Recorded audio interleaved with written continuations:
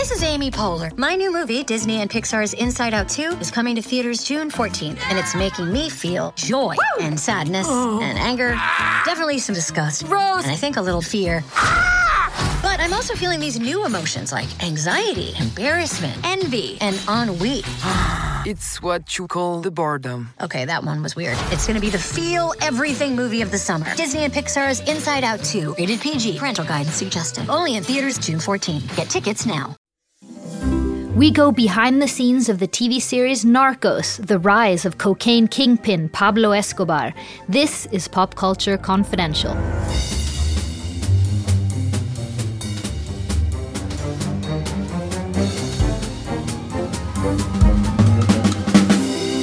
Hi, I'm Christina Yerling Biro. Pablo Escobar is reputedly the wealthiest criminal in history and had an estimated net worth of $25 billion at the time of his death. The drug lord is the main focus of the Netflix acclaimed TV series Narcos. Narcos was filmed on location in Colombia, and many of the real-life protagonists were consultants on the show. Real archival footage is seen throughout the series, and it's equal parts drama and fascinating history lesson. By 1982, cocaine made up 30% of all Colombian export, surpassing coffee. Narcos is the story of the rise of cocaine kingpin Pablo Escobar, one of the leaders of the Medellin cartel, and the rise of cocaine from Colombia into the United States and the DEA's attempts to bring him and the cartel down. The show takes on the murky political history and the climate that gave rise to the drug cartels, America and Reagan's so-called war on drugs, including the law of extraditing Colombian narcos to the United States for drug crimes, even if they've never set foot on United States soil. And who can forget Nancy Reagan's Just Say No approach? Brazilian actor Wagner Moura plays Escobar, and he's excellent. He learned Spanish and gained a considerable amount of weight to embody the criminal. Escobar is a complex character. He is one of the world's most notorious criminals, who is reportedly responsible for over 4,000 murders and terrorizing many more. But to some, he's also a hero, a Robin Hood-like character who gave money to poor communities in Colombia, built soccer stadiums, and even ran for office. Narcos has a Scorsese-esque-like narration running through it, voiced by actor Boyd Holbrook, who plays Special Agent Steve Murphy, the DEA agent from Virginia who was assigned to Bogota, Colombia, targeting Escobar and the Medellin cartel. Imagine you were born in a poor family, in a poor country, and by the time you were 28 years old, you have so much money you can't even count it. Señores, yo soy Pablo Emilio Escobar Gaviria, haciendo negocios, así que pues fresco. Ustedes eligen plata o plomo. But I don't want to get ahead of myself. I'm honored to be joined by Narcos producer Paul Eckstein. Mr. Eckstein started as an actor, played on Broadway, and he's guest starred on Star Trek a record 8 times. Mr. Eckstein is a writer and producer best known for his work on the film Hoodlum and the television series Law & Order: Criminal Intent. Mr. Eckstein, thank you so much for joining me. This is one of my favorite shows of the season. Excellent. It's a real pleasure to be here, Christina.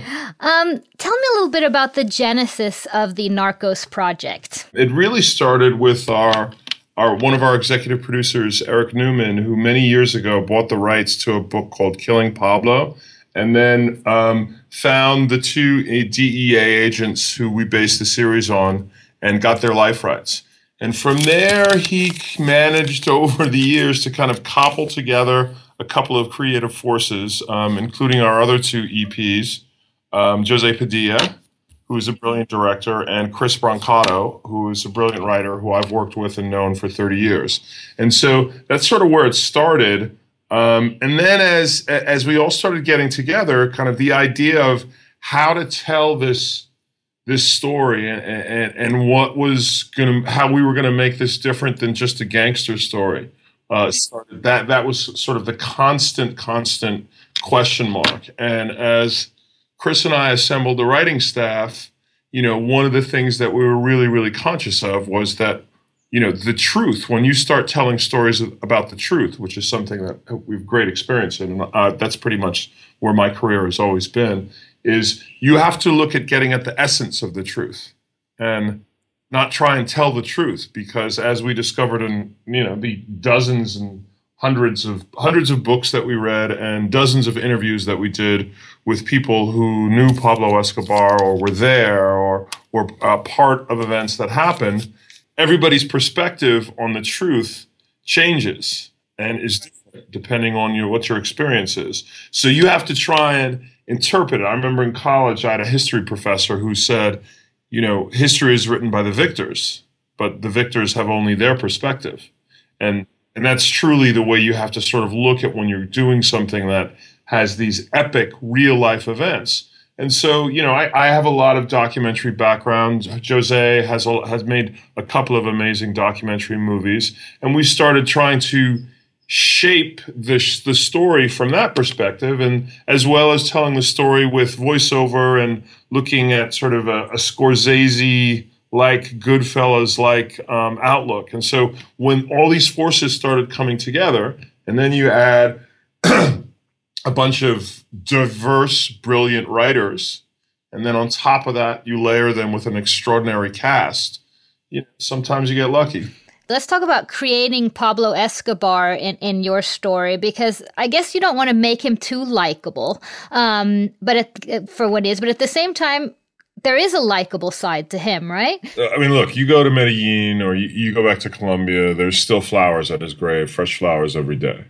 He truly did build parks and hospitals and schools and saved many, many people's lives. Like many Robin Hood gangsters, a lot of the complexity to a guy like that is that they do a lot of good. They help a lot of poor people. And he did. He helped a lot of poor people. Now, he did as many people as he helped. He did way more atrocious, horrible things as well. But that nobody is just one thing. So, I think it's not hard to make a character like Pablo Escobar likable. I think it's more like you got to make him complex. You got to make it so an audience goes, wow, I never thought that somebody who could torture and kill and burn somebody and rape children could also really care about his family, could really be loved by the people around him. And, that's what makes it so interesting. During the early 80s, the best smuggler in the world was Pablo Escobar. He was a living embodiment of the Colombian dream. And with the money came the violence. Welcome to the Medellin cartel. Estás gastando mucha plata, Pablo. Usted lava el dinero. Eso no fue lo que hizo Al Capone, pues. Al Capone nunca tuvo tanto billete, Pablo. Yes, we did an amazing job in creating this character and writing it, but you got to give it to Wagner. Okay? Yes. That stepped up to the plate and has been giving such a tremendous performance that everything we wrote wouldn't hold up if it wasn't for him spitting the words and he's dropping. Amazing. So he's really, truly, and I mean, this is a guy who, he didn't really even speak Spanish. Right. And he got the part. I remember the day he got the part, the next day he was on the plane and moved to Medellin and enrolled in Medellin University to learn Spanish and learn Medellin accents. Wow. This spent the next 3 months transforming himself into this character. And when you got an actor and you got actors who are doing that, I mean, I'm experiencing it now on the show I'm on, that same level of actors. You can do so much. You're so free to write. Yeah. You know people who can deliver. No, he's amazing. He totally transformed himself. And he does that balance between likability and scary. It's just amazing what he's done with that, with your writing, of course, in the background. Who are some of the real consultants on the show? Well, I mean, let's start with my incredible staff. When you're doing a TV show, it's a collaborative writing process that happens. And that's really important to that kind of team unity that we had. And what I loved about our staff was we had this great rich diversity. We had a woman named Allison Abner, who was a West Wing writer, but whose husband ran economic policy for Obama for his first term. And she lived in the White House, basically. So she had this, and she was really, really understood Washington and Washington politics and what was going on there, as well as having written for West Wing. And then we had another amazing writer, a woman named Dana Calvo, who won a Pulitzer for her coverage of the drug cartels in Mexico. And she's this sassy, beautiful Argentinian woman who literally got ran out of the journalism business by the drug cartels. Oh, wow. So she had another perspective coming in that was so great. And then we had this young kid, Martin Zimmerman, who was a playwright out of Chicago, whose play won a Fulbright, and he's from Chile. Just those right there, we had these people giving us these perspectives on how they build story, how they research story. That was really unique. So, and those are just a couple that I'm mentioning. And then we had researchers in Colombia digging up research, whether it was documentary footage and news footage or finding us books. And both Chris and I, especially me, I'm a real research history rat. So, I could teach a graduate level course on the drug cartels in Colombia in the 80s and 90s right now. And what that brings isn't just facts, but a sense of authenticity that I think really comes through in the show. I understand that the team visited President Santos. Tell me a little bit about that meeting. Well, I wasn't at that meeting, so I can't really give you the one-on-one. But, what the takeaway was... This was to be able to film in Colombia. Yeah, this was to be able to film in Colombia. But that was one thing. But also I think what it really was about was also making sure that we're furthering the cause of sort of giving a perspective on the war on drugs that's never really been told.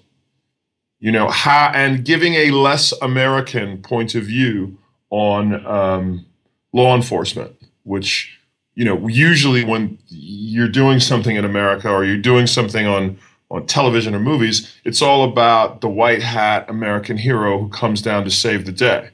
And there's certainly an aspect of that, and that what we like with our main character, with Steve Murphy and Boyd playing him, was that's what his intention was. But that's a very limited perspective, and we tried really hard to point out and to bring out over and over again how that perspective is false. I think one of the strengths of the show is that we're able to sort of point fingers at American foreign policy and American foreign policy objectives in those times and talk about the hypocrisy of the war on drugs in a very underplayed, subtle way. And that's definitely, I think, one of the things that people are drawn to. Who did you work with on the ground? You went to many different places in Bogota and Medellin and everywhere, right? Yeah. And who did you work with on Colombians there on the ground? We had a production entity there, and there were two producers who are great, sort of American Colombian producers who went back and forth with us and really helped us sort of navigate production elements as well as just sort of get us a pass in certain areas. Because look, when you're shooting in Medellin, and you're in the, you're in the comunas, you got to go talk to the shot caller and say, hey man, we want to shoot up here. So can you let us, and we'll pay for security. So those kinds of things. And we just had some great guys on the ground there who really knew the world. And, it's not like they haven't done they've done movies there. So it's not completely foreign to them. How long was the research process? How long did you get? we were doing it all year long, but it was really focused for about 4 months. We were doing that and really looking to get a holistic view of what was going on and a million little specific facts all the time. And then the real Steve Murphy came in, for example. What did you learn from these consultants? Well, it's funny because I'm kind of a rebel, but I love cops, man. And I've been around them a lot. I've been lucky as a writer to be around them a lot. And, I find them to be, most of the time, law enforcement guys to be these incredible superheroes who just, they just want to get home to their families at the end of the day. And I know when I talk to Steve, we have nothing in common. He's a Republican. He doesn't believe anything I believe. But I know he feels the same way. He's one of the greatest guys in the world. And so, having to get a chance to talk to these guys who were on the front lines is so fun. And it's so fun for them too, because, here's this older guy who did his thing and really was sacrificed, and he gets to talk about it in a way in like Hollywood. Yeah. All these Hollywood guys. And we're celebrating him and really, really trying to present a character who is rounded but fair, a hero but complex, and not that just that white hat, but a gray personality, a character that is right and wrong and good and bad and is representative of that point of view. And with both Steve and with Javier, they were so wonderfully open and excited about what we were doing and what we were trying to do and how we were presenting it. And look, in the same way. Do you have an example of one of the details that they gave you or one of them gave you that you didn't know about that got into the script? Dozens and dozens, from literally DEA tactics on how they would take a house or how they do interviews, or information on relationships of really how you deal with a snitch in this time. Dozens and dozens of stories, many of them heartbreaking and full of drama, where we took their experiences of, going after this guy and dealing with Colombian police and dealing with the CIA and the special forces. And we took all these stories and kind of would, once again, pick and choose some of the essence of what those stories are. I mean, one of the greatest examples, I think, is there's an episode, I think it is 2, where there's, the hooker with a golden heart who is an amalgamation of numerous snitches. And one of the things that they always talk about, all these informants, all these confidential informants, was they want to go to Disneylandia. And Disneylandia is the place where we must go. And so, that became a whole episode. Like that idea of the dream of Disneyland. And once again, how that was warped in this hypocritical, bizarro world of the 80s and 90s drug world in Colombia to be this dream that was completely fake. Yeah. Actually, Disneyland was a ghetto in Miami that's worse than anyone in Bogota or Medellin. So I think that it wasn't, yes, there were a lot of specific facts about tactics and how they worked and what they did and, what are the experience. But most of all, it was getting impressions of this whole world that we were allowed to kind of build story from. This was my war.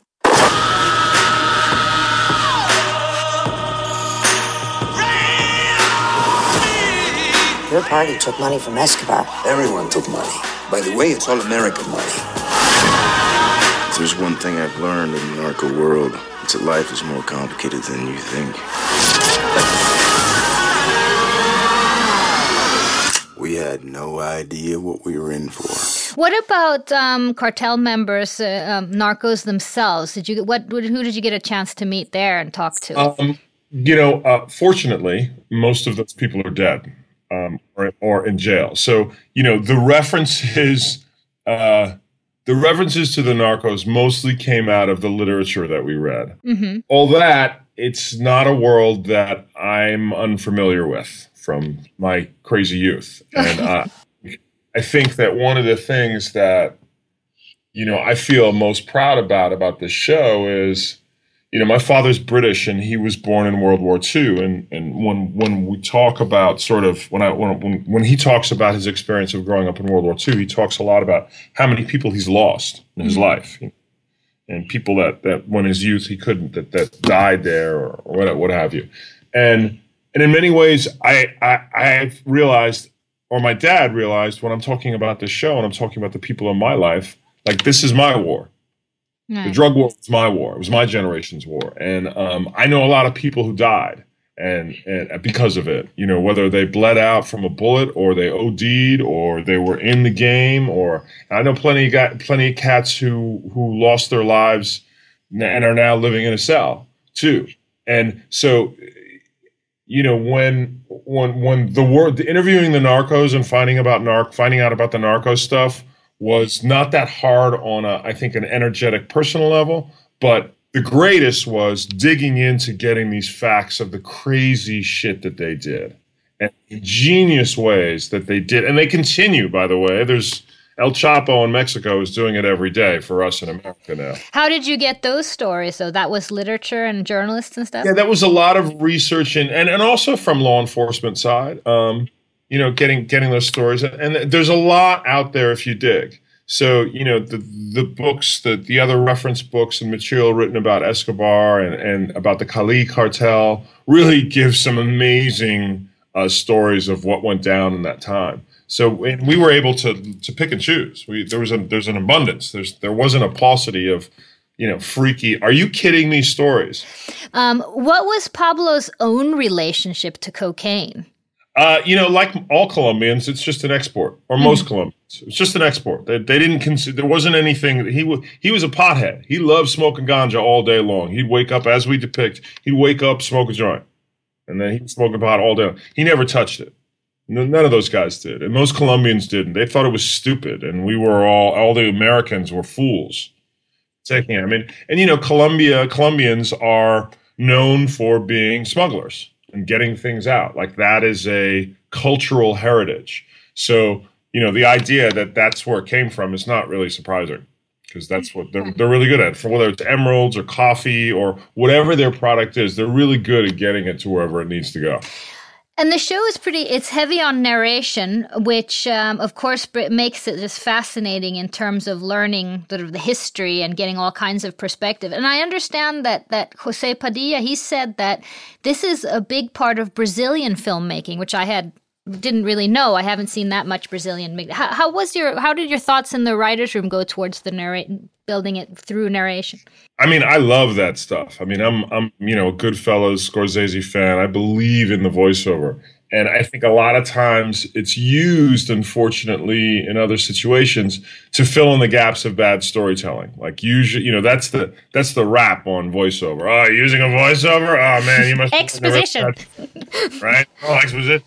But, yes, it's not only Brazilian. Latin American, particularly filmmaking, utilizes it a lot. And I think what was so smart about Jose's inclination was, and believe me, it was so fun. I got to spend a lot of time with Jose kind of doing VO in the editing room with him, because he's not American. So we'd come up with stuff and I'd make sure it sounded like an American was speaking it. Right. And he was really great and helped me understand, like, Goodfellas does it in a way that's really personalized, and that's important. But what's really important is understanding that it's not a tool. It should be just as important as your dialogue, just as important as your plot. Like, if you're going to use it, you got to fully use it. I'm Steve Murphy, drug enforcement agent. In '79, the bad guys I was chasing wore flip-flops. Why are you running, huh? What you got? What is that? When I started, a 1 kilo grass bust was cause for celebration. Before long, we were seizing 60 kilos of coke a day. The hippies had been replaced by Colombians, and these guys didn't wear flip-flops. We were witnessing the formation of the famed Medellin cartel. There was Jose Rodriguez Gotcha, the Ochoa brothers, and last but not least, Pablo Escobar. Before long, the Narcos were pulling in $5 billion a year. And that America couldn't take. And in this show, we're covering such huge swaths of time, of geography, that, without it, you're so busy trying to just get the audience to know where you are that, it holds back the story. Right. So, I wouldn't recommend it all the time, but in something like this, it's perfect. And, we didn't just embrace it. We didn't just say, hey, we're going to use it to fill some holes or tie this or bridge this time period to this. We use it as like, no, this is a main character in the story, the voiceover. And we even were talking about, like, all right, and, who knows, season 2, it might happen. We're like, okay, let's do some Pablo voiceover. I mean, we written Pablo as voiceover. We wrote, the other Javier's voiceover. We would do it all the time and just see where it flowed. And eventually, it was like, no, we got to limit it to focus it onto one character, onto Murphy. Right. And one of the wonderful things is that there's so much Spanish in it, which just makes it so true. Was that a hard sell to an American network? Netflix, their primary intention for making this show was to capture South America. Mm-hmm. So, that's what's great about Netflix is they just have a different perspective on their business objectives for their media, for their product. And so they were happy. They were happy. I mean, we went back and forth, but I mean, we were excited about the notion and chewed on it a lot. And I think what we did in terms of putting the Spanish in was well, and not to be braggart about it, but I'd say this is why it works. We made sure that the first time you hear the Spanish, mm-hmm. you start going, oh wow, everybody's speaking Spanish in that show. You can, because of the voiceover, because of the narrative style and documentary footage, and because of the choices of scenes being rather obvious, it doesn't matter that you don't understand what they're saying. If you pop into a room and there's a guy with a big pile of money and he's got a huge old phone and there's a pile of blow there and he's talking on the phone and he's got a gun in his belt, he's a drug dealer. You know what he's doing. So you're like, oh, okay, I get it. So if you miss some of his dialogue, you don't feel like you're missing the story. If you're like, oh, I can't read at the bottom of the screen, the subtitles are too much, you're still in the flow. And the authenticity of that Spanish makes you think that you're really seeing behind that fourth wall in a way that I think other shows and other people have tried to hide it. The Bridge did it. They did it pretty well, but they still tried to hide the Spanish and just kind of stick it in here or there. And we're doing it just for authenticity's sake. Whereas we went, no. We're going to embrace this, just like the voiceover. Do you know how they feel about the series in Colombia? So funny. Because they've just had this story so much. They had a soap opera that ran for 5 years. There's been 2 or 3 movies in Colombia and South America made about Pablo. So they're kind of done with it. Can we please talk about something else? They very much want to get over it. So that, and the other thing that's so funny is, South American and Latinos in general, they everybody has a different accent. Mm-hmm. If you're Argentina, it's different than Mexico and Colombia. And so, we tried as much as we can, but our Colombian accents, the actors don't always have it right. Right? And so their biggest beef is and I've sat with a bunch of Colombians and watched the show, they're like, the only people that sound real are the one-line guest players. So that's what they're worried about. So that's what they're more beefed about. I think that they... the other impression on the positive side is I think they're sort of impressed with our authenticity and our desire not to present Americans as just the heroes, and the complexity of Pablo really speaks to that country. And so I think on a bigger level, they're very appreciative of what we did with the story, even though they're tired of hearing the story. What would you say is the sort of the average Colombian's relationship to this era and the States and what happened? I mean, this is what's crazy. I don't know anybody who I've met who is Colombian, unless they're, under 25, who doesn't have somebody in their lives who was killed, tortured, kidnapped, or a part of the cartels. Not one person. Everybody that I've met here in America and there talks about this time with, as a major part of their lives. We can't really imagine what it was like. We talk about terrorism now, and that's the big fear. These guys started it. These guys they wrote the book on terrorizing an entire nation. I mean, 20 cops a day dead. 80 bombs a day went off. I mean, there were, and then for long periods of times, they just, as we depict, they took out the Supreme Court. I mean, this was terrorism at a level that Al-Qaeda could only wish for, because these guys were shrewd, ruthless, believed in themselves, and had more money than anybody else on the planet. So they scarred I think every Colombian citizen over the age of 30 in some way has a scar, a wound, something. And how do they feel about the Americans' policies during those years? Do you know? It's a mixed bag. I think that we're very truthful in depicting that the people of Colombia were we're happy that we were there, but we're very mixed on sort of the results of us being there. There's a lot of blame put on America, and yet at the same time, there's many people who recognize that. Thank God that we were there as well. In retrospect, I don't know. I mean, honestly, that the Colombians won't tell me too much.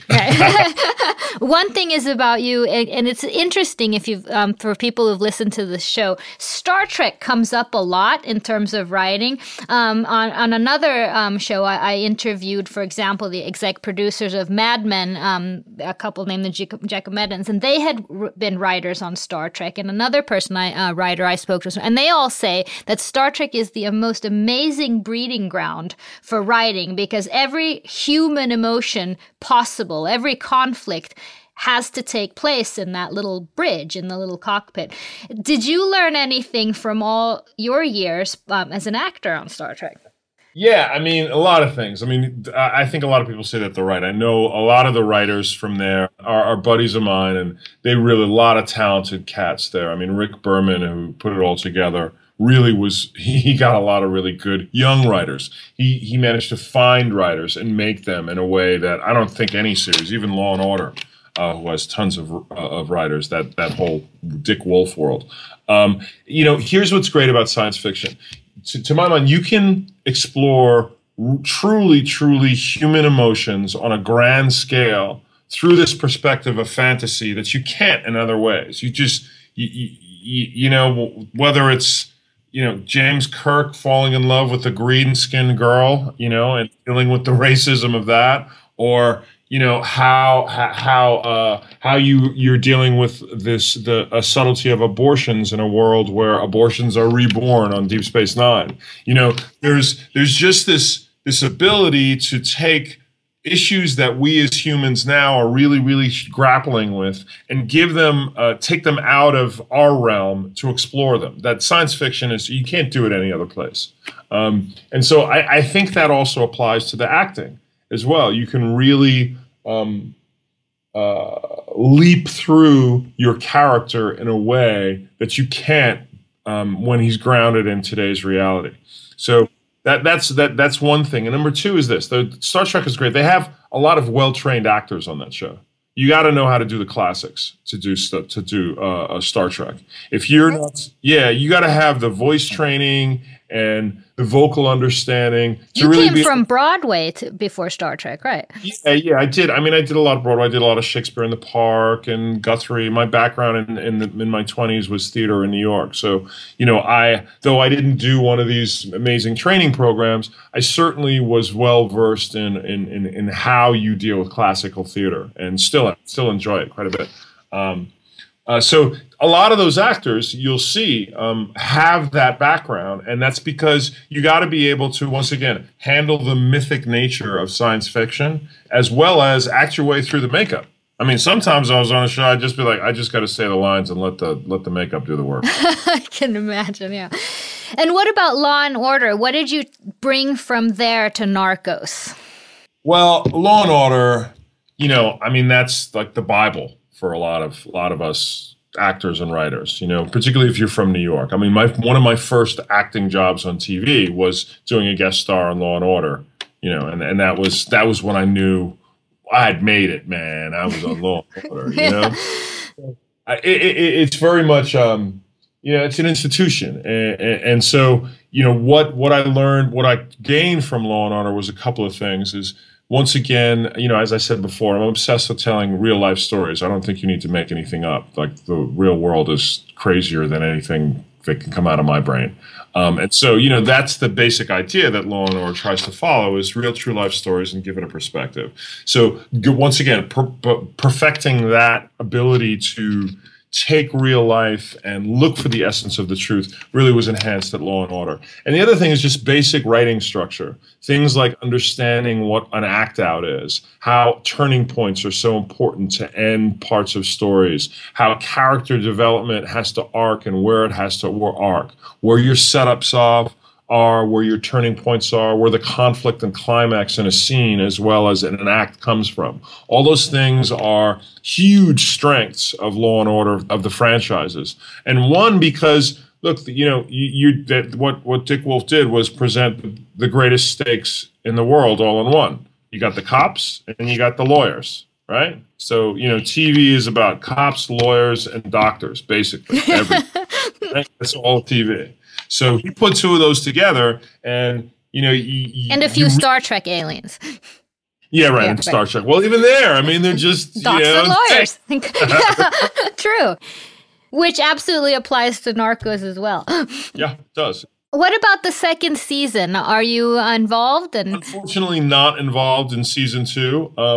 Both Chris and I jumped ship, and just the ABC just said, "Hey, we want to do a show and we need people like you to bring sort of your cable mentality to storytelling, and that's what this is about." And they kind of just made an offer I couldn't refuse. So you and Chris Bernhardt, you guys you're talking to me from South Africa because you're filming that show now. What is the show? It's called Of Kings and Prophets, and it's on ABC, and it's the story of King David from the biblical story of the Book of Samuel. And who's going to be in it? Amazing cast, a bunch of Brits, starring Ray Winston from Sexy Beast, who is just one of the most incredible actors I've ever worked with. It's so, I can't tell you how blessed I am to go from Wagner and Pedro to Ray. It's just like you couldn't. I'm a lucky guy. I win. I got these guys saying my lines. Wow, it's just incredible. So Ray, and then his wife is Simone Kessel, who's another extraordinary actress. The guy who's playing David is this kid out of Royal Shakespeare named Ollie Ricks, and he's fabulous.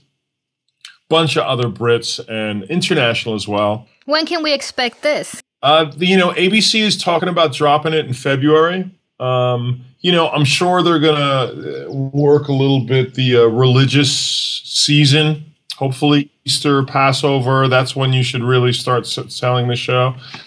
They say Sunday nights at 10, but that's way above my pay grade. So I wish I could tell you, but it'll be out next year. Okay. And it's really good. Yeah. It's really good. I got to say, I'm very, very huge excited. Production over there. Huge production. Huge. We built everything. There's castles and chariots, and we got every day. I got 30 horses and 20 mules, and 200 extras everywhere, and it's very epic.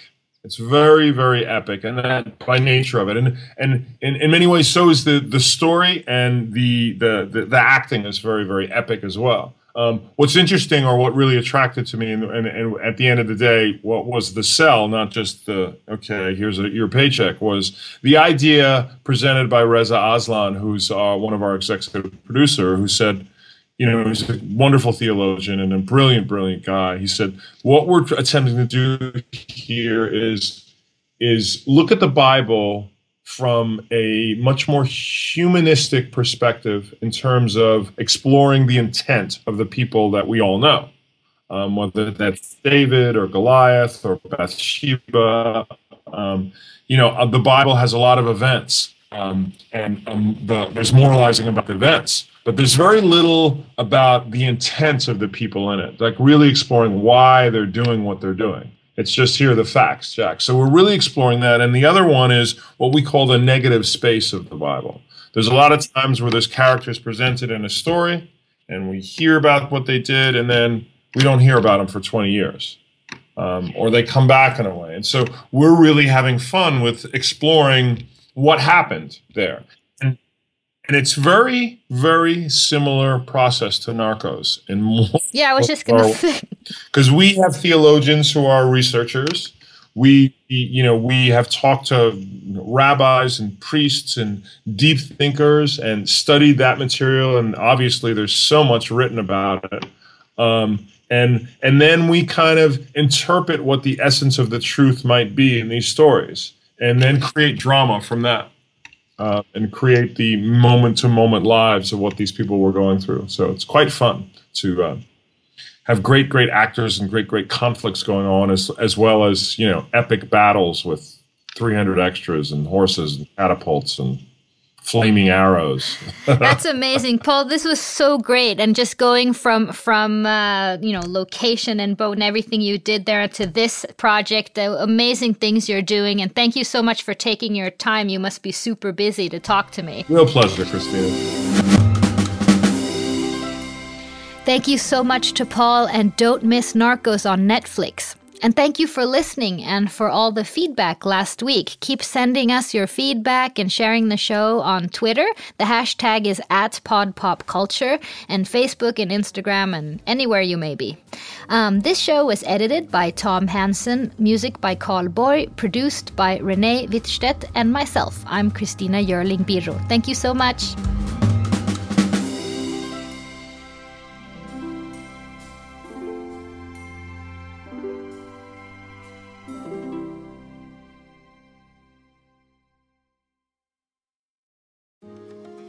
My name is Cindy Burnett, and each week I interview at least 2 traditionally published authors on my podcast, Thoughts from a Page. We talk spoiler-free about their books, so you can listen whether you have read the book or not. And then we delve into things that you most likely won't hear about anywhere else. The importance of the cover design, why they included various aspects of the story, personal details about both the books and the authors' lives, and so much more. You can find the podcast on every major platform and learn more about it on my website, thoughtsfromapage.com. Thanks so much for checking it out.